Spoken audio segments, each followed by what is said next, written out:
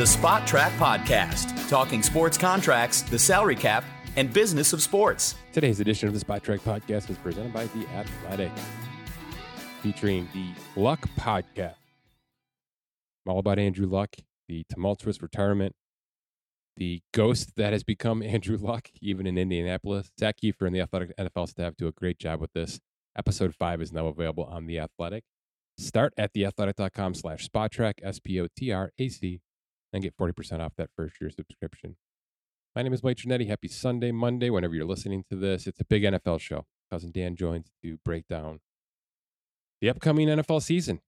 We do our annual win totals, overs and unders, some divisional picks, some MVP picks, how strength of schedule and some of these quarterback decisions have kind of really driven conversations, not just from a gambling perspective, but also fantasy and in real life as well. And you look, how the team building part of this really affects this stuff, right? Should you believe in a team like the 49ers that are handing the keys over to basically an unknown? Should you continue to back the aging dinosaurs that are Tom Brady and Aaron Rodgers? And did they do enough in those franchises to supplement those rosters to keep them in contention? Cousin Dan and I go back and forth on quite a few of these conversations, and it's always a lot of fun. One of my favorite podcasts of the entire year. This is our 4th annual doing this. So it's a big NFL piece. Then on the back end, Scott Allen joins. Sportico's NFL franchise valuations are out. He's got all the facts and figures of those, the trends, the increases, why some teams went up, why some teams went down, who could be in line for big increases over the next 18 months. So that's the last 10 minutes or so of this podcast. But big NFL show. I don't have too much more to add outside of the fact that it's been a lot of fun to watch the Mets this weekend. Obviously, those who listen know I'm a diehard, always have been.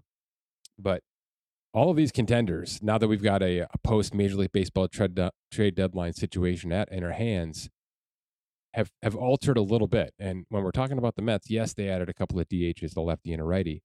But getting Jacob deGrom back to go after Max Scherzer in the rotation is going to be something to watch. We've seen this before to some degree, right? But back-to-back Hall of Famers. I mean, they had Kershaw and Scherzer just last year sitting in that Dodgers rotation. It didn't get them where they needed to be.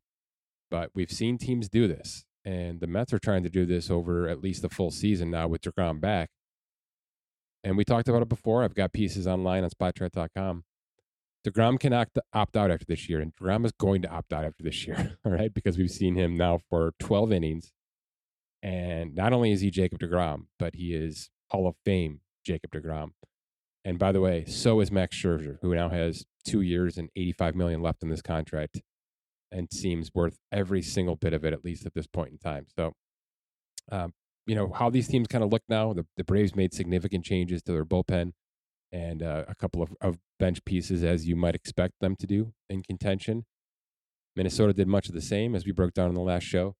And look, did the Dodgers do enough? Did the Blue Jays do enough? Did everything the Padres do, is that going to be enough this year to even consider the playoffs with the way the Dodgers are beating up on them this weekend?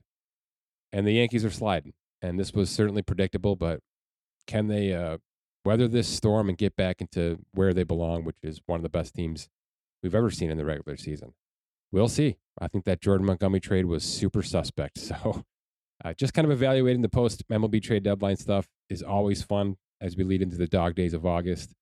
But obviously, when your team is relevant, it's even more fun. So you'll have me kind of eyeballing a lot of these games more and more because obviously the Mets are relevant and plenty more to get to. I did an entire options piece for those of you who are interested in players that could opt out or have club options or mutual options or vested options.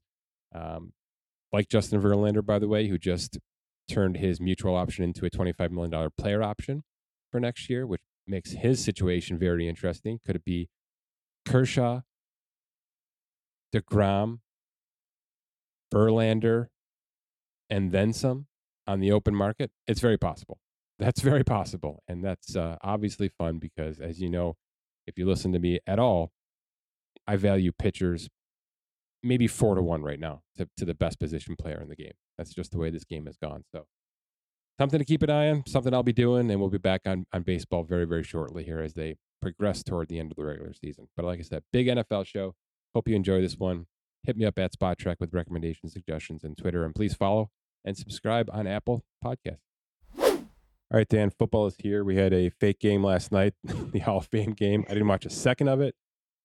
No idea who even played in it. That's how far displaced I am from this situation right now. But I am diving into the numbers of the offseason.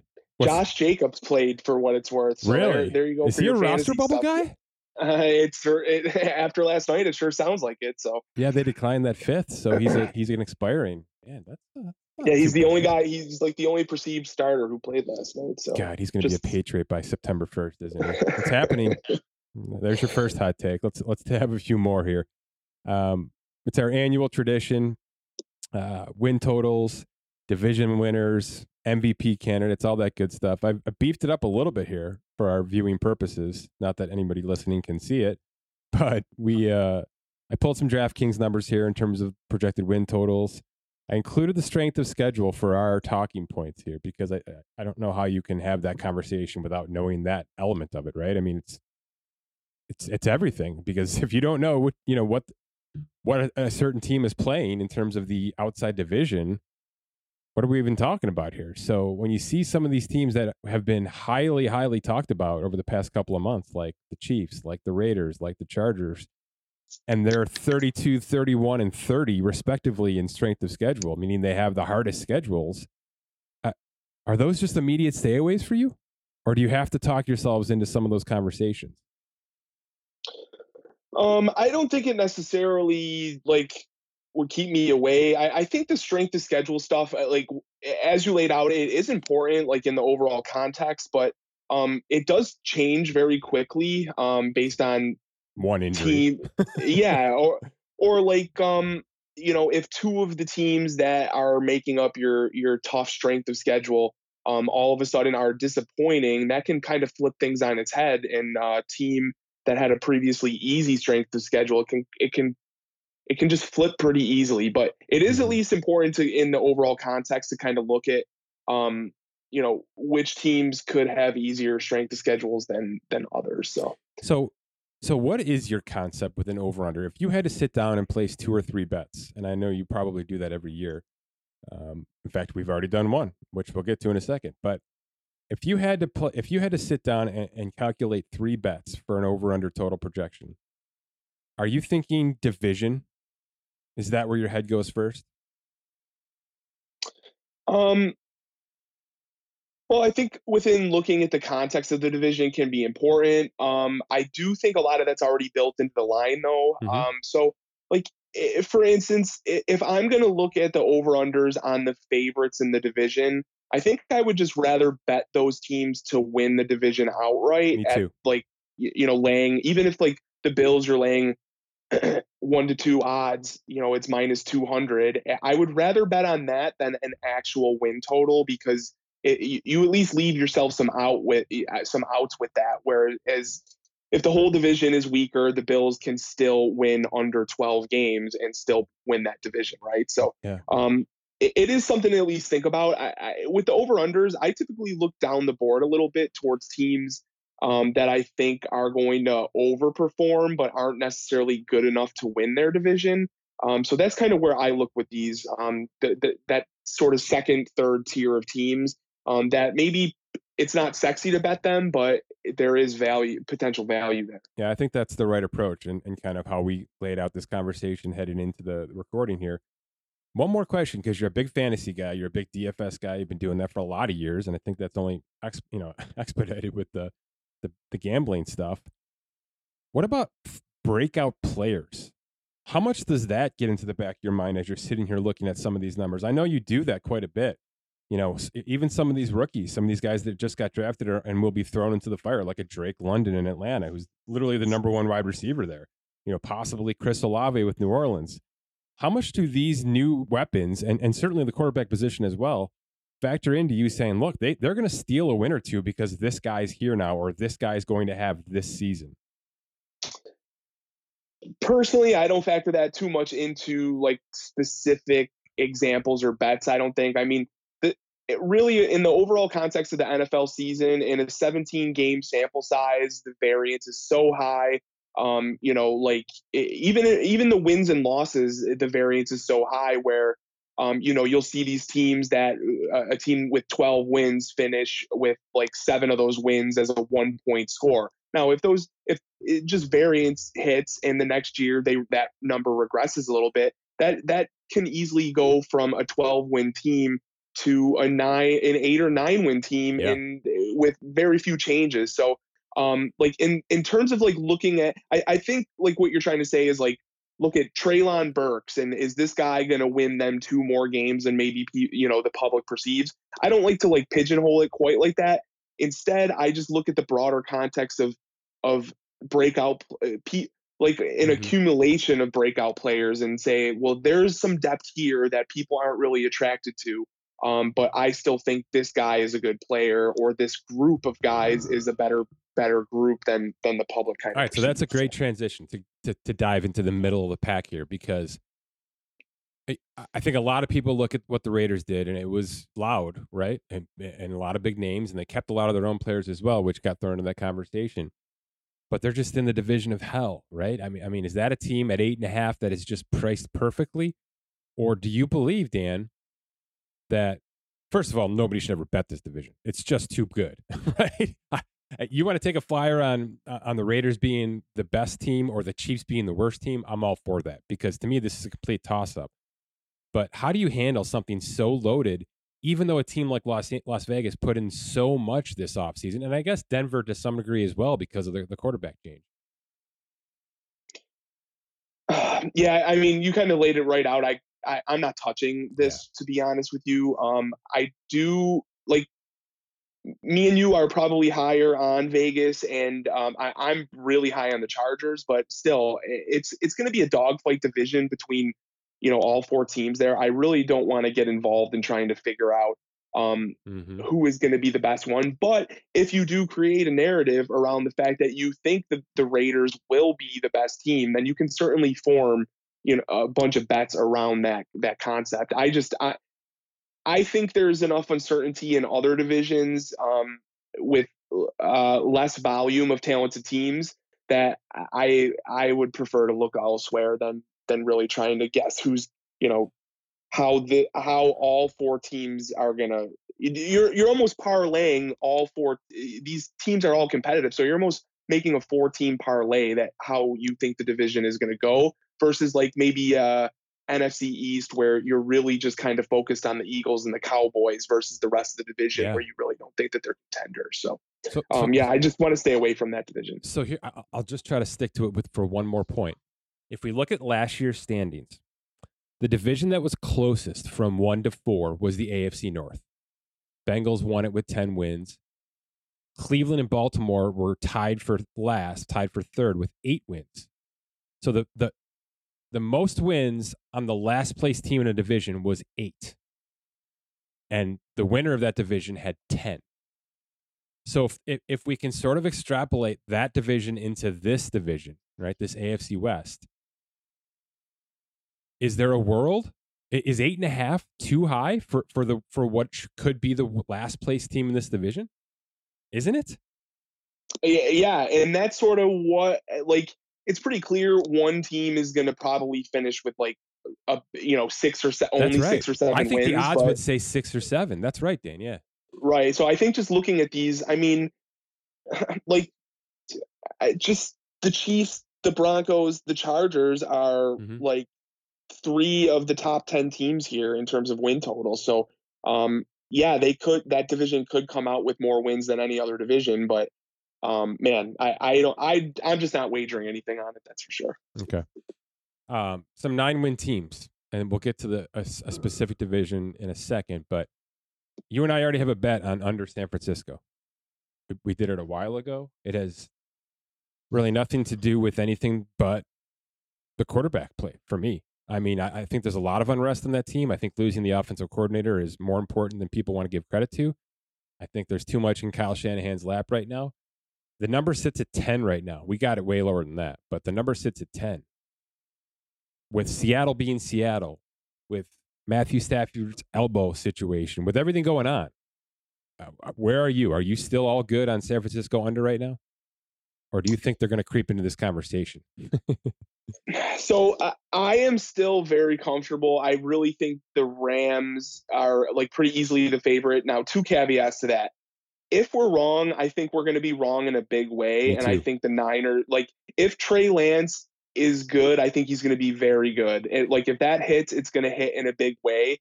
Um, and I I just, think I just don't I'm have confidence that it's going to all happen this year.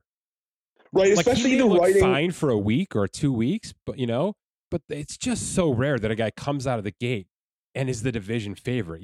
That's just so rare. Right, and the fact that he really basically couldn't get on the field Yeah. at any cost last year, even with an injured Jimmy Garoppolo for the most part. So, I mean, he did get on the field, but you know what I'm trying to say. He didn't like catch lightning in a bottle and just steal the job by any means. So, Right.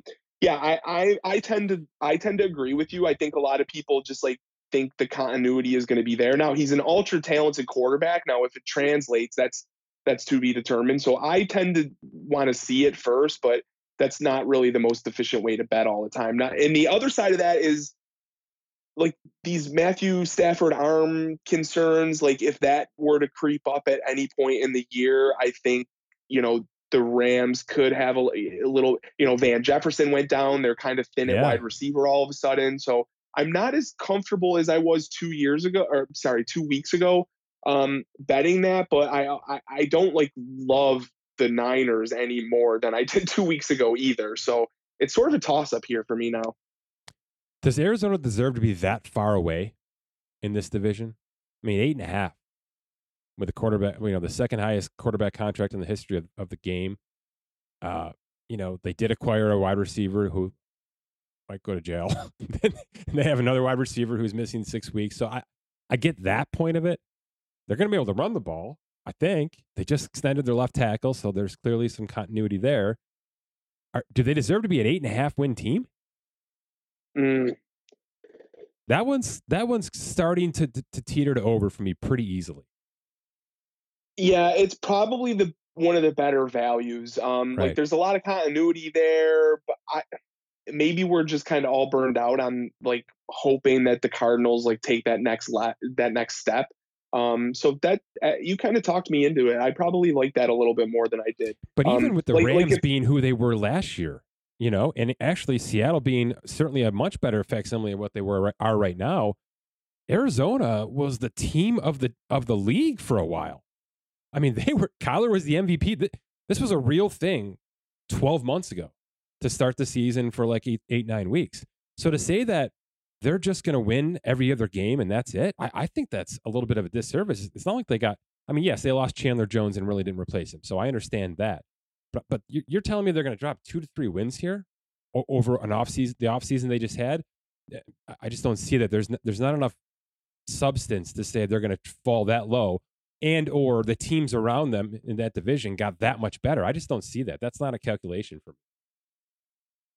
Yeah, I actually kind of like that, like as like a fade recency bias. I mean, there's a lot of negative attention around that team right now, which kind of leads the public to not want to be betting on them in any positive context. So, yeah, I sort of like that. If we're gonna ding the Rams and say that we don't really love the Niners, like somebody has to emerge there, right? So, Yeah.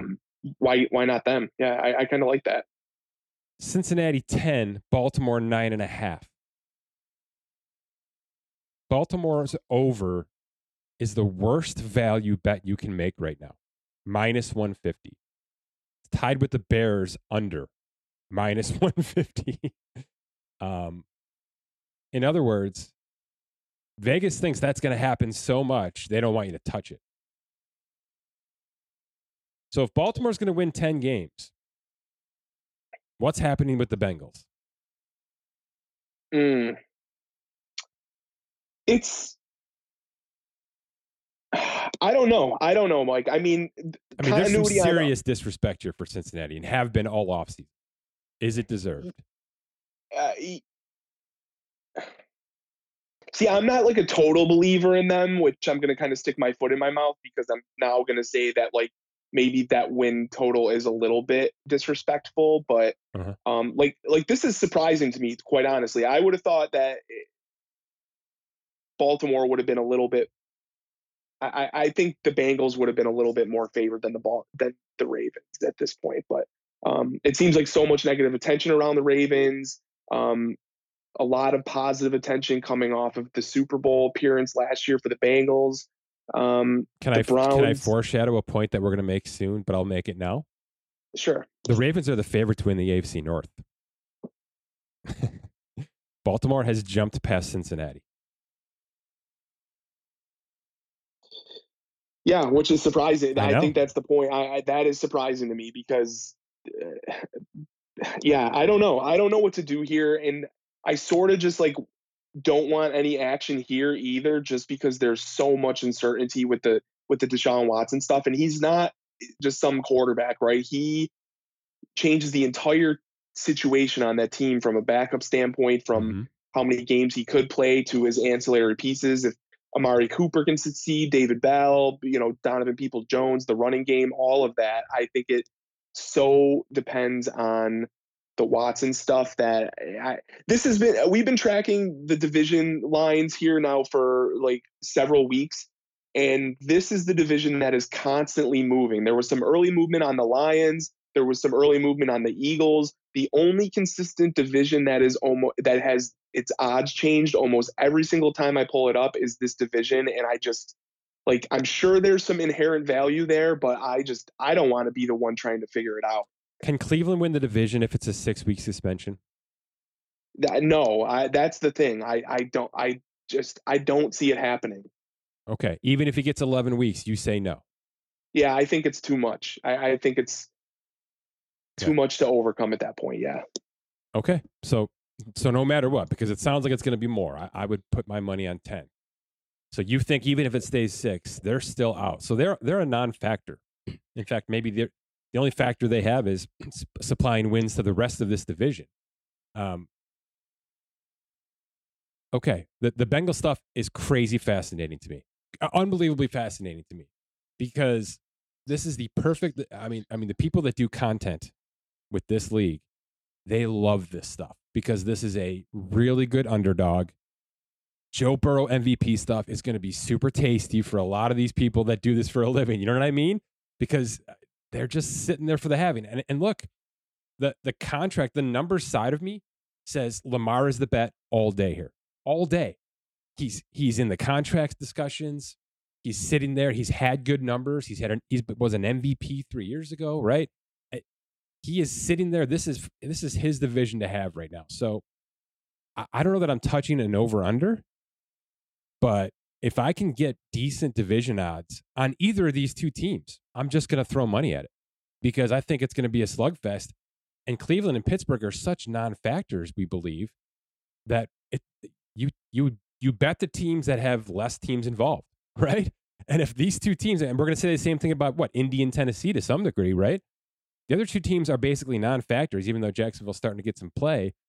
That's where you have to throw your money early off in the preseason. So I love either of these teams. I look at Cincinnati's weapons, and I know that probably shouldn't matter. That's kind of the fantasy discussion. But why would we believe anything in Baltimore right now offensively? Honestly, outside of the fact that Lamar has to do it this year for money purposes. Has to. He has to figure it out, and I think he will. But they traded away their first wide receiver and didn't replace him. They're simply going to do it from within. Their running backs are phenomenal and extremely versatile, but none of them have been healthy for 3 years. Why would we trust that? Do you have an answer to that? Or are you just saying, look, if the cards fall the right way, they're going to win 10 games? No, you laid it out perfectly. I don't really think I need to add too much on that. One of those teams is more likely to emerge, and I'm not confident it's going to be either one of them. I think there are major question marks, but to kind of play into that, I know you totally ruled out the Steelers, but they're probably my favorite long shot on the board because of the kind of up in the air variables you laid out there. Like, fair. I know it's Mitch Trubisky. I get it, but they still have really good offensive weapons. They still have a good defense. Mike Tomlin always gets more, overperformance out of his players. I think if there is sort of a vacuum that needs to be filled in that division, I think the Steelers are the team that surprises people. Now they're plus 950 to win, almost 10-1 odds. Yeah. That's why I'm just throwing it out there. Of all the long shot division winners in the league, I think that one is my favorite. That, like, I'm just looking at, like, to our earlier point of, like, I don't have a specific breakout player, but I want to look at the overall context of that team. If it sounds like Mitch Trubisky is going to be the starter there. Mm-hmm. You have two really good wide receivers, in a young established tight end, a really good running back, a solid defense, a good coaching staff. Good defense. It's all right there. It's all right there. And by the way, you know what that sounds like? It sounds like Mitch Trubisky's last Bears team in 2020. All of that was there with Allen Robinson, with the tight end situation, with the defense, and he won 8 games that year. And with maybe the worst coaching staff. That was the big change there. The perceived coaching staff there kind of set him back. So yeah, I mean, I'm not Steelers guy by any means, but especially if the Deshaun situation is 10, 12, a full year.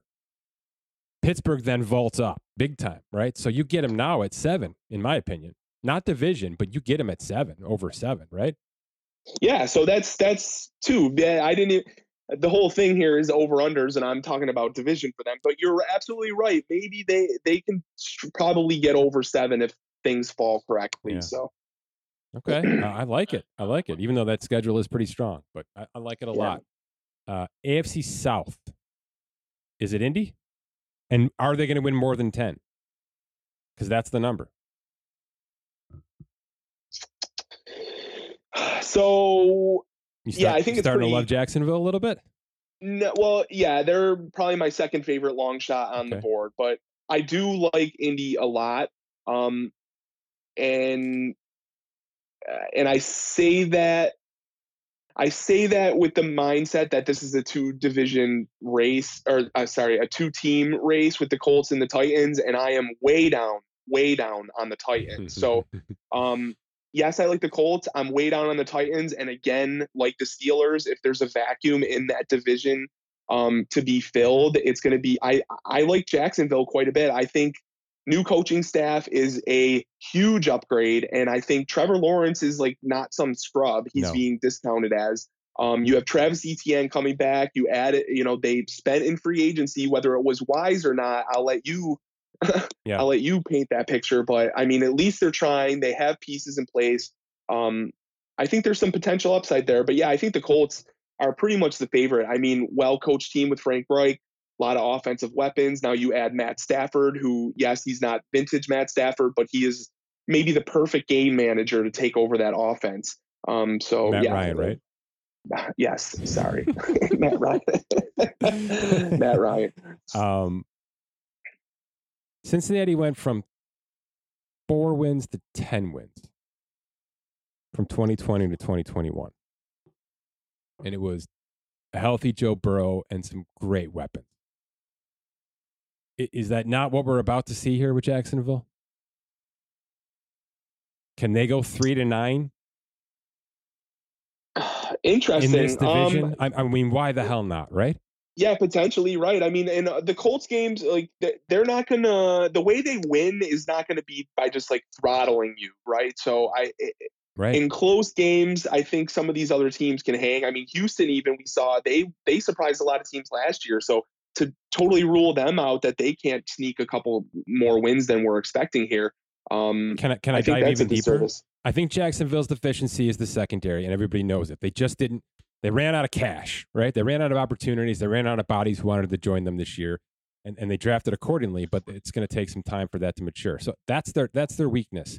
Are Matt Ryan and Ryan Tannehill going to go over the top on Jacksonville? Do you think they're worried about that? No. Yeah, they're worried about Derrick Henry and Jonathan Taylor. And Jacksonville, their defensive line got markedly better this offseason. They spent well on the weapons. They drafted well with weapons.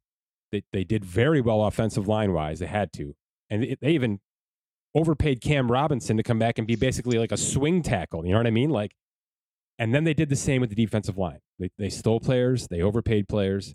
But they haven't. Their mindset is, we're not going to let Jonathan Taylor and Derrick Henry go 250-2 on us. It's not going to happen. They're going to get their numbers, but they're not going to dominate a game against us. I think they're built to compete in this division. I don't think they can win the division, but can they go 3-8? Yeah. Can they go 3-9? Maybe. I think 6.5 is wrong for them in this regard. It's wrong. So I'm taking them over, and I'm not even looking back on it. I agree. I got nothing to add. We're gonna do. Let's place that one at the same time. They're the atypical. You can't just look at the name. You can't just look at, the schedule. You have to look at what they did and why they did what they did from a team building standpoint. They have a purpose right now, and their purpose is to not be a 3-win team. They are not trying to win a Super Bowl. They are being realistic about that. But I think this is what Cincinnati did last offseason, with Trey Hendrickson and with some of those free agent signings that just it literally vaulted them from worst to first. So I think there's room for that. I don't think we can say they're going to win the division because I do believe Indy has the right components. But I don't think Matt Ryan should scare anybody for 450 yards. You know what I mean? Like that, those days are done for him, and that's perfectly fine. So they're going to be competitive. They should be third in this division pretty easily, if not right neck and neck with Tennessee, especially if Tennessee starts to sell parts of the deadline, which I have a feeling they might. That part of the conversation can get in here too as well. NFC East, Dan, Dallas, are they there because they're Dallas, or are they there because they're good? Because 10 wins is too much. It's just too much. Why are they ahead of Baltimore? Why are they ahead of, the schedule is somewhat in their favor at 10th. That's 10th easiest. But, Washington and Philly, they're basically all the same team to me right now on paper. Why would Dallas be ahead of the game? Is it Dak? Yeah, I think it's somewhat Dallas being Dallas. They, candidly though, okay, it could go really, really wrong there. Don't get me wrong. If this falls a little bit though, and the Eagles keep getting steamed, I think I'm going to be maybe in a little bit. I'm going to come back in because Philly's overhyped. Maybe. Like this a lot. I still really like Philly, but I think Dallas was at like 11 at one point, if I'm not mistaken. Like they were at least 10.5. So that, that was before the Michael Gallup stuff. If they make a significant move like a Will Fuller or something like that, I think the offense still looks really powerful. In an overall pretty weak division, I really like the Eagles and what they've done, but there is still some uncertainty if Jalen Hurts can, is like a franchise type quarterback. So if there's any regression there, I think it's basically, I'll put it like this. If the Eagles aren't winning the division, it's got to be the Cowboys, right? Or do you disagree with that? Do you think the Commanders or let's talk about the Giants could surprise people? I don't know. Tell me why, mathematically, and this is coming from a few different sources, and one of them being Warren Sharp, who I know you trust quite a bit in terms of what his analytics say. Tell me why the New York Giants have the easiest schedule in football in a division where Dallas is supposed to win 10, Philly's supposed to win 9.5, right? And the Giants are supposed to finish last in their division. So tell me how there's all these divisional games against Dallas, Philly, and Washington, but mathematically speaking, the Giants have the easiest schedule, the number one schedule in football. To me, that is screaming the rest of this division isn't going to be as good as we all think it is. Right. And the Giants can benefit from that. Because they're home, because they're, not going back to backs, whatever it is, they're not going Thursday to Sundays and things like that. That's all factored in here. But the math is 100% in their favor. Now, I know it's Daniel Jones and it's, Saquon Barkley's ACL and a couple of wide receivers who kind of quit on the team last year. But I don't think they can win the division. But there is clearly something saying, look at this team more. And by the way, it could be the coaching staff too. Yeah, and I'm like browsing the schedule. It's pretty weak. It's nice, right? It's nice. It's a really good point to make. Yeah, it's a good point.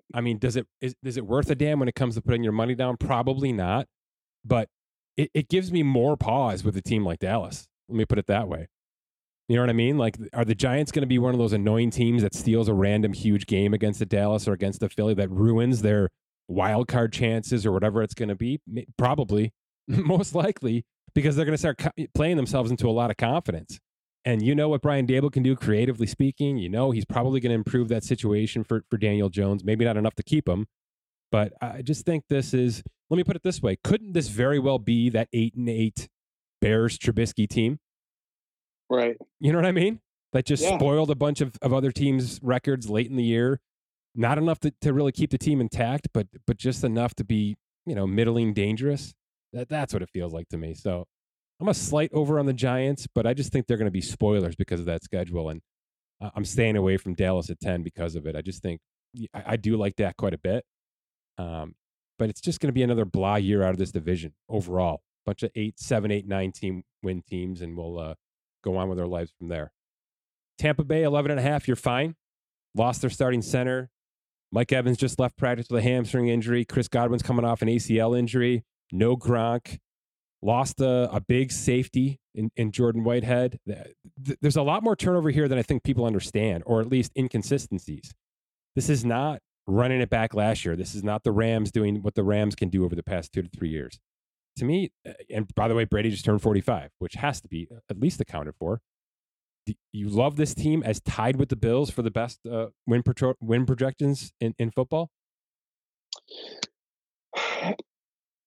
I'm a little uneasier after you lay all that out, but I mean, realistically though, the division is the division. The Saints, new coaching staff, is Jameis good? Do the weapons even fit Jameis? Like, those are legitimate questions. How does Baker land in Carolina? Sure. Atlanta, there's a ton of uncertainty there. So I think a lot of this is just like betting on Tom Brady, regardless of whether there's injuries or weapons, he gets it done. We've seen plenty of track record on that. So I'm not even like really concerned about those variables at the current time. So despite being super high, I see validity as to why it would be there. Of the 8 divisions in 2021, Dan, how many of the division winners won more than 11.5 games? What? 1? 6. Oof. 6. Oh yeah, we have a 17-game schedule. So if you love Buffalo and you love Tampa Bay, those are priced exactly correctly. And you should just take the over and make the 40 cents on the dollar and go from there. Let's talk about the bottom feeders real quick, and then we'll switch over to the divisions. Because if I do the opposite, if I look at the losers in each division last year, okay, 4, 8, 3, 7, 4, 3, 5, 7. A lot of 4s, couple of 3s, couple in the middle of the pack. Is Atlanta trying to win a single game this year? Oh yeah, I think they'll. I agree. I think they'll surprise people in that division too. I mean, we really have no idea how those bottom 3 teams are going to shake out, and it wouldn't surprise me. Yeah, but let's think about it from how I referenced that question. Are they trying to get a quarterback in the draft next year, or are they actually trying to progress? Good question. Yep. I'm trying to say it without saying the T word. Yeah, I think they set themselves up to at least have both in play, right? I mean, if Mariota is fine, and that's the offense they want to install with the young quarterback, in following years, perhaps it works. Now, if they lose every game and they're in prime position to take another franchise quarterback, I don't think they would pass up that opportunity. Do you? Like, are they so committed there to those guys? No, they'll take the Bryce Young if they can get him, or the CJ Stroud. There's no question about it. If they try, can they win 6 games? Yeah, I think no. No. They got a lot of great players. There's a lot of great fantasy, action to love there. But I think the defensive side of the ball is not only bad now, but going to get worse. I think they're going to flat out release some players, and that will be the nail in the coffin. Yeah, and they're kind of in cap hell, right? If I'm not mistaken, like that. This is a big purge year from a dead cap standpoint. year. Yeah, exactly. Yep. So That's a really good point, by the way. That you got to factor that in. They're thinking that right now. They understand who they are right now from a business standpoint. But look, I think at the same time they're going to try to progress offensively. They're going to see if Mariota can do this. They're going to see if Desmond Ridder was a guy. They're going to try a lot of different things offensively. So I think they are going to sneak maybe 3 or 4 wins out, maybe even 5, and push on this. But they're going to lose games because they're just going to get outscored. That's all. They're going to score points and get outscored 85% of the season. So I think that's the right way to evaluate them. How do you evaluate this question with Houston? Because I've kind of pinged you on this a couple times now. There's some serious Davis Mills love happening here. And I don't just think it's like training camp guy getting in front of Twitter and, trying to put some content out there. I'm seeing some Davis Mills is Kirk Cousins conversation. I like him personally, and I think he's probably better than we all gave him credit for. Let's say he has a nice year, but they still win a ton of games. That could be more of a situation where you then trade him to a team that is closer to winning, like the Colts this past year, who were on the hunt for an established quarterback. Or maybe he just blows the doors off and they just know he's the guy, and then they can pick, a different player at the top of the draft next year. But I think he's good, but they won't win a bunch of games. Okay, so do you think this is the worst team in football as Vegas has it right now? Yeah, I think pretty clearly. I mean, they've had no draft capital. They've, even prior when they did have draft capital, it was all mismanaged, terrible coaching. Like, they're years in the hole and they need to start piecing it back together. And I think Davis Mills being competent last year caught literally everybody off guard, including the organization. So you think they're going to showcase him to trade him? Well, I don't think necessarily. I just think it would leave them in a good spot where if they're at the top of the draft and have access to what they think is a franchise quarterback, and they're not totally in love with Davis Mills, but think he's like a competent, maybe where Jacksonville was with Gardner Minshew before he just imploded in the second half of the year. They were sort of setting up, or like a Jalen Hurts situation where the Eagles could have been in position this year for a quarterback and they just rolled with Hurts. If Mills proves that he's solid but not a franchise guy, I think it at least leaves them open to, they can go down the road with him, or if they're in position to grab a franchise quarterback, they should absolutely do that and not let purgatory get to them. But are the Seattle Seahawks trying to win games in 2022? Probably, and they shouldn't, but they have to be, right? I mean, they just signed, I don't know, Mike. What are they doing? You tell me. Yeah, I do have a take on this. I think they're looking around that division. Now, obviously, they're not idiots. They've known this for 18 months that this was coming. They've been trying to trade Russell Wilson for, I think, 4 years. I'm not joking. I think there's been disconnect for 4 years, and we finally got to this spot, and Tyler Lockett had a huge bonus that kicked in, and Jamal Adams had so much cost in terms of the trade that they had to sign him. And yeah, they're stuck in a couple of spots. But you know what they didn't do is try to rush this thing back together at all, right? Yeah, they signed DK, and they gave him a huge signing bonus, so they're going to have to keep him for 2 years. I don't think there's any problem with that, because you know what they don't have to do? And I know this is terrible. They don't have to throw the ball. They don't have to. They're going to start Geno Smith. I know they lost Chris Carson to the career-ending injury, but they brought back Penny. They got a couple of guys, Homer, right? There's a couple of guys who you like. Kenneth Walker they drafted, which is the most Seattle pick ever. I think they're going to run the hell of a ball. And by the way, Pete Carroll wants to anyway. So if he's been instructed, wink, wink, hey, man, go do your thing this year, right? Let Geno Smith cook, because that ain't going to work. And then let your running game do its thing with basically no offensive line still. I think there's a very real chance this is the worst team in football. And I'm not joking. And by the way, it's the exact right move. I said this the second Russell Wilson was traded. It's the exact right move, because I think Bryce Young might be the next Russell Wilson.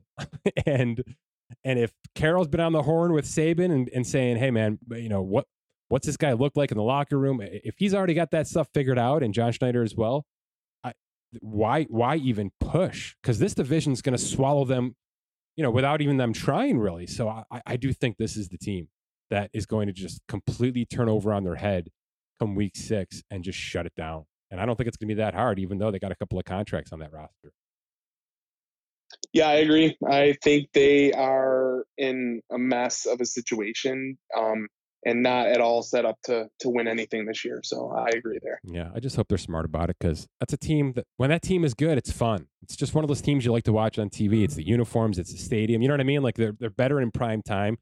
They're going to have to change that coaching staff eventually here, because I wasn't really joking about Pete Carroll stuff. It's outdated, and it only works to a certain degree. So if they're going to bring in a young gun, they're going to have to bring in a coach that can actually establish that a little bit. But to me, it's a really step backwards year for Seattle. Let's talk divisions real quick, man. How confident are you in Buffalo, 1 to 10? 10. 10. No chance 10. Miami and everything they just did even gets close.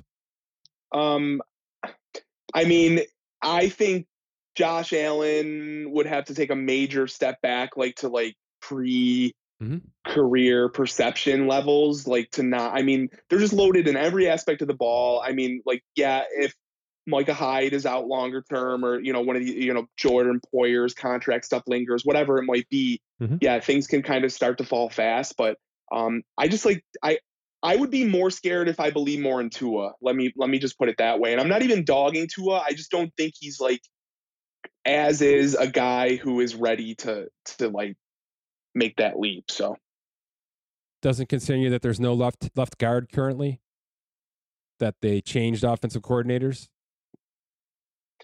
No, and usually I know off air we've discussed this, that's typically continuity is huge for me, and typically I have been wanting to see Josh Allen without Brian Daboll in a selfish way, because I kind of want to see how he performs. But Ken Dorsey's been there for a number of years. It's going to be a similar situation. I'm sort of excited to see a fresh mind who has attachments to the previous offensive regime, if you will. So it doesn't concern me as much as it typically would in different situations. It's not like a wholesale change there. I think a lot of the same packages and processes will be kept. So AFC South, Indy is the favorite. Will they be upset?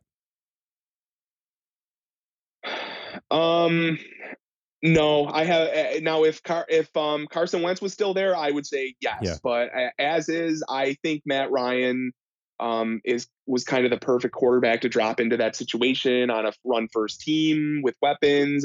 You just said it. I liked it. We're talking so much about the quarterback change. We have got to talk more about Jonathan Taylor. We have to. He deserves it. Okay, he is that kind of freak athlete, freak running back. He could carry that team for 10 weeks, and he did last year, and he can do it again. They're going to win. AFC West. I don't even know how to frame this question. I guess because Kansas City's the betting favorites. Are they going to win the division? How else do I ask this? Yeah, I'll regret it, but I'm still stubborn.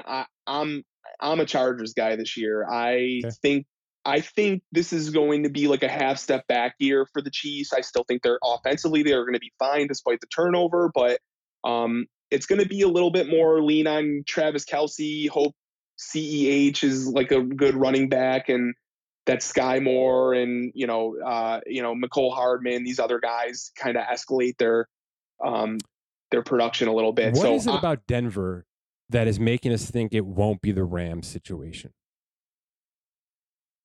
Are we just fatigued on that process now with Brady and Stafford and now Russ? Is it just not a good storyline anymore? So they've been kind of squashed? Because I look at that team and I love it, and I don't even mind the Tim Patrick injury so much from a roster standpoint. It stinks, but I feel like that's a hole they can fill. To be totally honest, Mike, I'm probably incorrectly under on Denver, and I really can't put my thumb on why. I guess what I'm saying is I think a lot of people are. Yeah. Is it because Russ didn't look great last year? And that's what I can't get my thumb off of it. I just can't get my mind around what is exactly holding me up on it, because the thing we've loved about New England in the past is they can beat you any way. They can run the ball 50 times a game down your throat, or they've historically been able to run and gun and outscore you. Now, this team is sort of set up for that. They have two tight ends who can catch the ball. Russ can toss it around if he needs to. We've seen him in a run first. They have Melvin Gordon, Javonte Williams. All the pieces are there that I can't figure out why I don't love them more. Maybe it's just because I think the Chargers have the best roster in the league, and I want to see that finally come to fruition. But is it Nathaniel Hackett? Yeah, maybe. I don't know, and that's probably not even fair. I guess to just put a bow on the whole division talk, I think there's enough there with both the Chargers and the Broncos that it leaves me a little uneasy to just assume KC is going to be the KC we've come to know in the past. I mean, none of the odds are good enough to bet. Any of these teams we're talking about, it's a total stay away unless you want to take a shot at the Raiders at 6.5 to 1, which to me still isn't good enough for a division. But the Denver stuff's really interesting. I think the coaching change, in addition to everything else you just mentioned, is what's different. Now, I know Bruce Arians kind of got brought into the Tampa Bay situation, but I just don't even feel comfortable comparing anybody to Brady. Is that, we've just been burned so many times trying to do this and trying to compare and blah, blah, blah. But so much changed in Denver above, just the normal roster, including, by the way, the owner tomorrow is about to change. So to me, there's just too many moving parts to think that dropping Matt Stafford into Sean McVay's literal, refined system can just happen in Denver. There is no refined system. It's literally happening as they go. They're literally building it together as they go. So to think it can just walk onto the field in this ridiculous division and just work, to me, I guess that's my reservation. It's just there's not much stability. And unless Russ can really find it immediately and then roll with it, I don't know if he's that player anymore, I guess is where my reservations are. I would not bet Kansas City to win the division. I do think they're at least a step back. I would bet Baltimore. Yeah, I'm fine there. I think we laid that one out. I don't know what to do there, but I do. Yeah. My default is definitely the Ravens. Yeah. 1 to 10, Green Bay in the NFC North. Yeah, so this is actually the one thing left we haven't discussed that I wanted to touch on. Man, I like the Vikings a lot this year. We've talked in the past about how I like the Detroit Lions much more than people in past years, but the Jared Goff experiment there still leaves me wanting more before I start putting my money where my mouth is. I think the Vikings are set up to make a huge jump this year. We've gotten accustomed to the Mike Zimmer running first. They have a new coach from Kevin O'Connell comes from the Sean McVay tree. It sounds like they want to throw it a whole lot more. There's a ton of continuity on offense. You return all three, your quarterback, all three starting wide receivers. You have both running backs coming back. I think there's enough of a step back there in Green Bay. Especially the Adams thing. The anchor we keep coming back to in prior years, despite the lack of personnel moves in Green Bay, was always Rodgers and Adams, right? Well, now that's no longer there, and we have to assume that that's going to pick up with these other guys that they got. If there's a vacuum in that division, I think it's the Vikings that backfill it. I like that team a lot. Okay. Rams. Rams, I'll give them a 6. Yeah.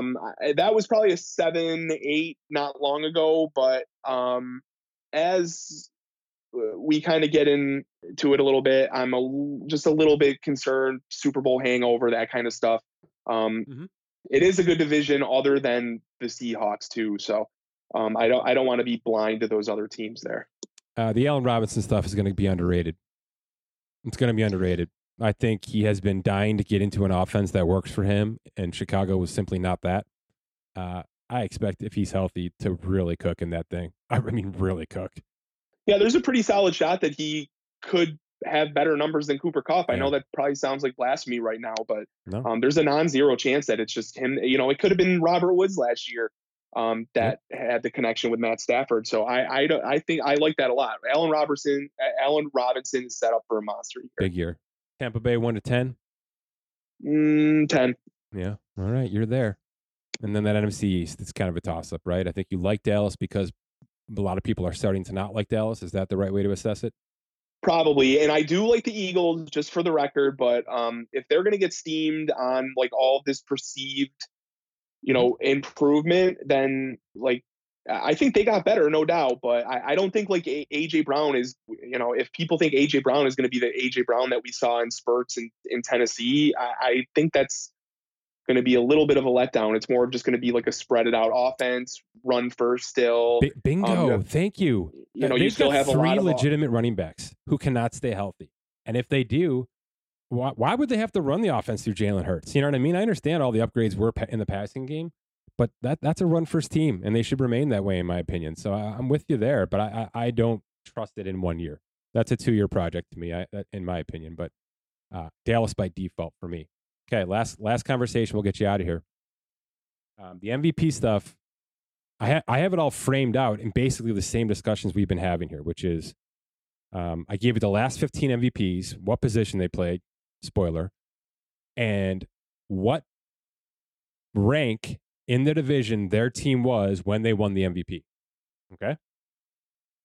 There's a lot of ones. Okay? In the last 15 years, the MVP was second in their division twice. Peyton Manning in 2008 for the Colts, Adrian Peterson in 2012 for the Minnesota Vikings when Rodgers got him. Those are the only MVPs that not win their division. So we just had the division talk. I kind of know where your head is now. Buffalo's obviously up there, so Josh Allen being the favorite should not surprise you. Patrick Mahomes is the number 2 odds to win the MVP. Neither of us think the Chiefs are going to win the division. Does that take him off the list for you? Or is the story of losing Tyreek Hill too good? Because that's a part of this. I mean, if the Chiefs are the Chiefs of previous years and they look as good as they have, then yeah, I think it's pretty easy that he wins the MVP. If he makes MVS look like a true WR1, he's going to win the damn thing, right? Yeah, I'm with you.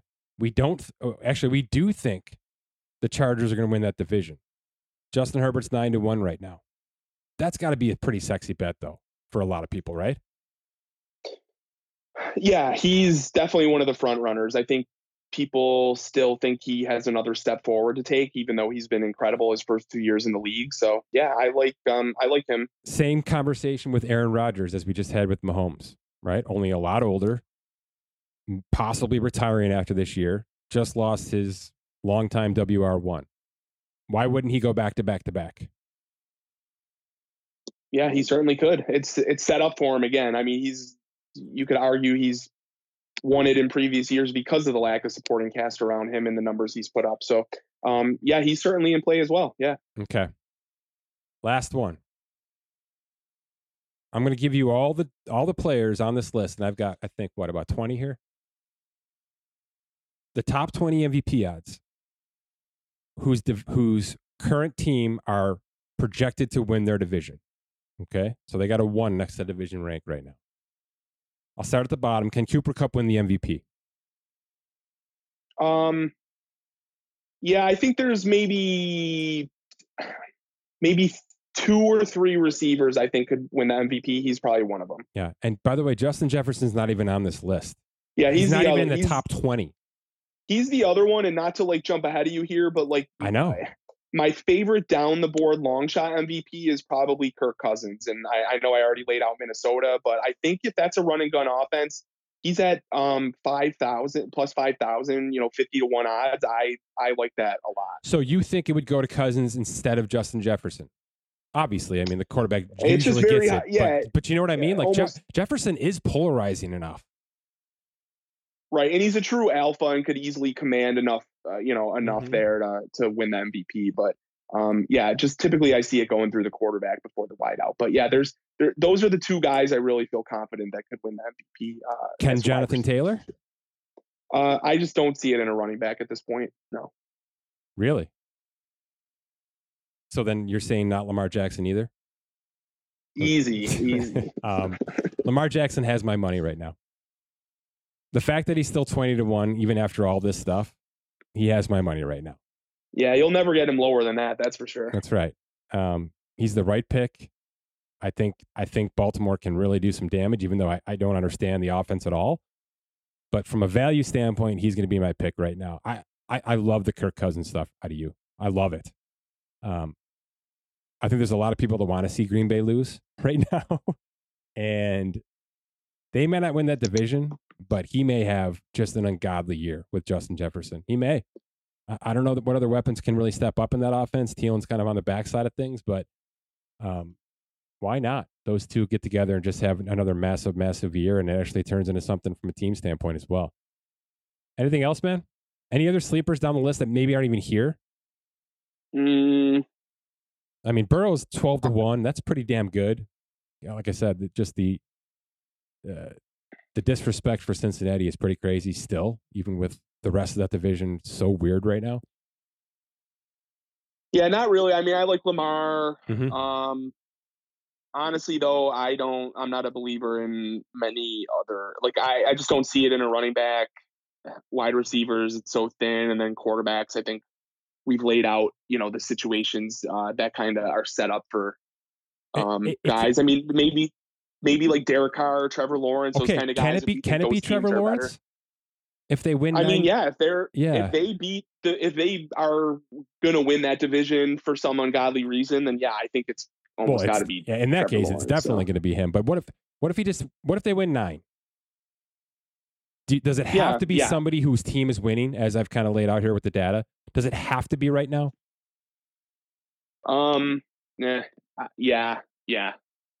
I think it does. I would think you would need such an above water performance, like a ceiling performance out of a guy, to be on like a 500 or almost losing team to win the MVP at this point. So, Kirk Cousins, I did not see you going there, but I get the Minnesota stuff. I really do. I think that division is going to be kind of back and forth, and I'm not sure Green Bay is just going to run away with things.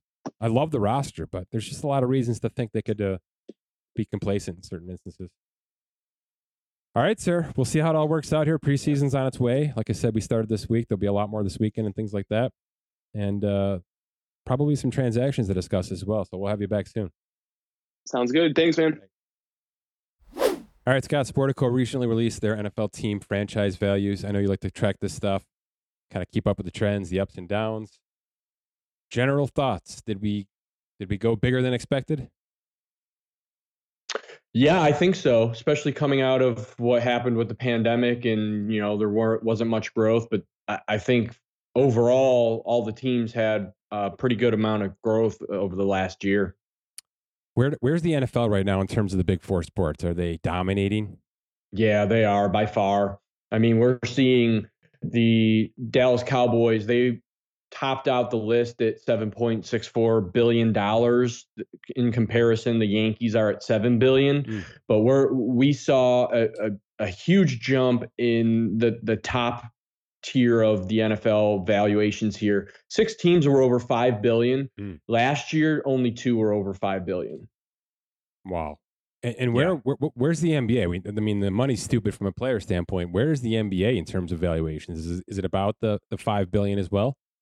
Yeah, the NBA has 2 teams over $6 billion. Knicks followed by the Golden State Warriors, and the Lakers were at $5.6 billion.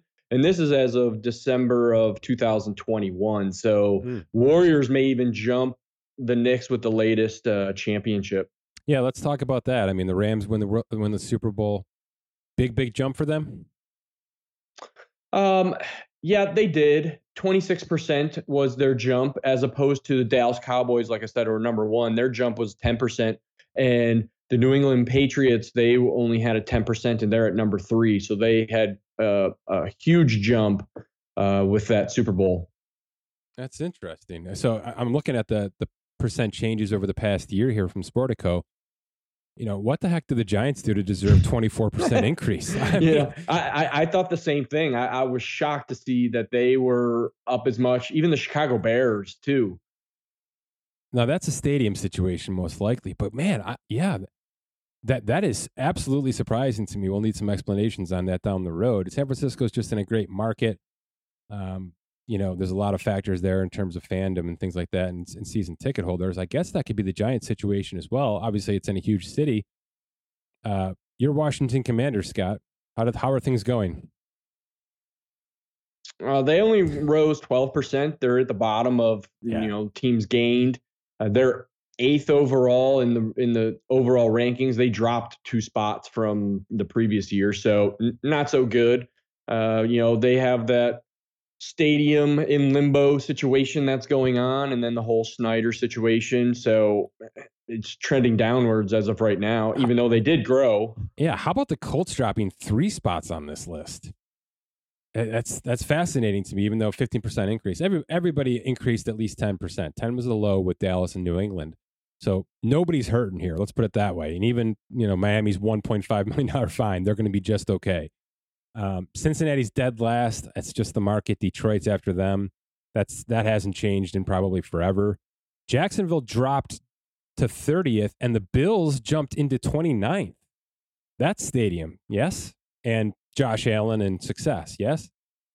Well, I think it's more of the success of the team now, knowing that the stadium is coming, but it's not here and it's not finalized, and we don't know what is going to entail inside of the stadium. Maybe some of that is part of it, but I don't think it's the whole picture yet. What about New York enabling sports gambling?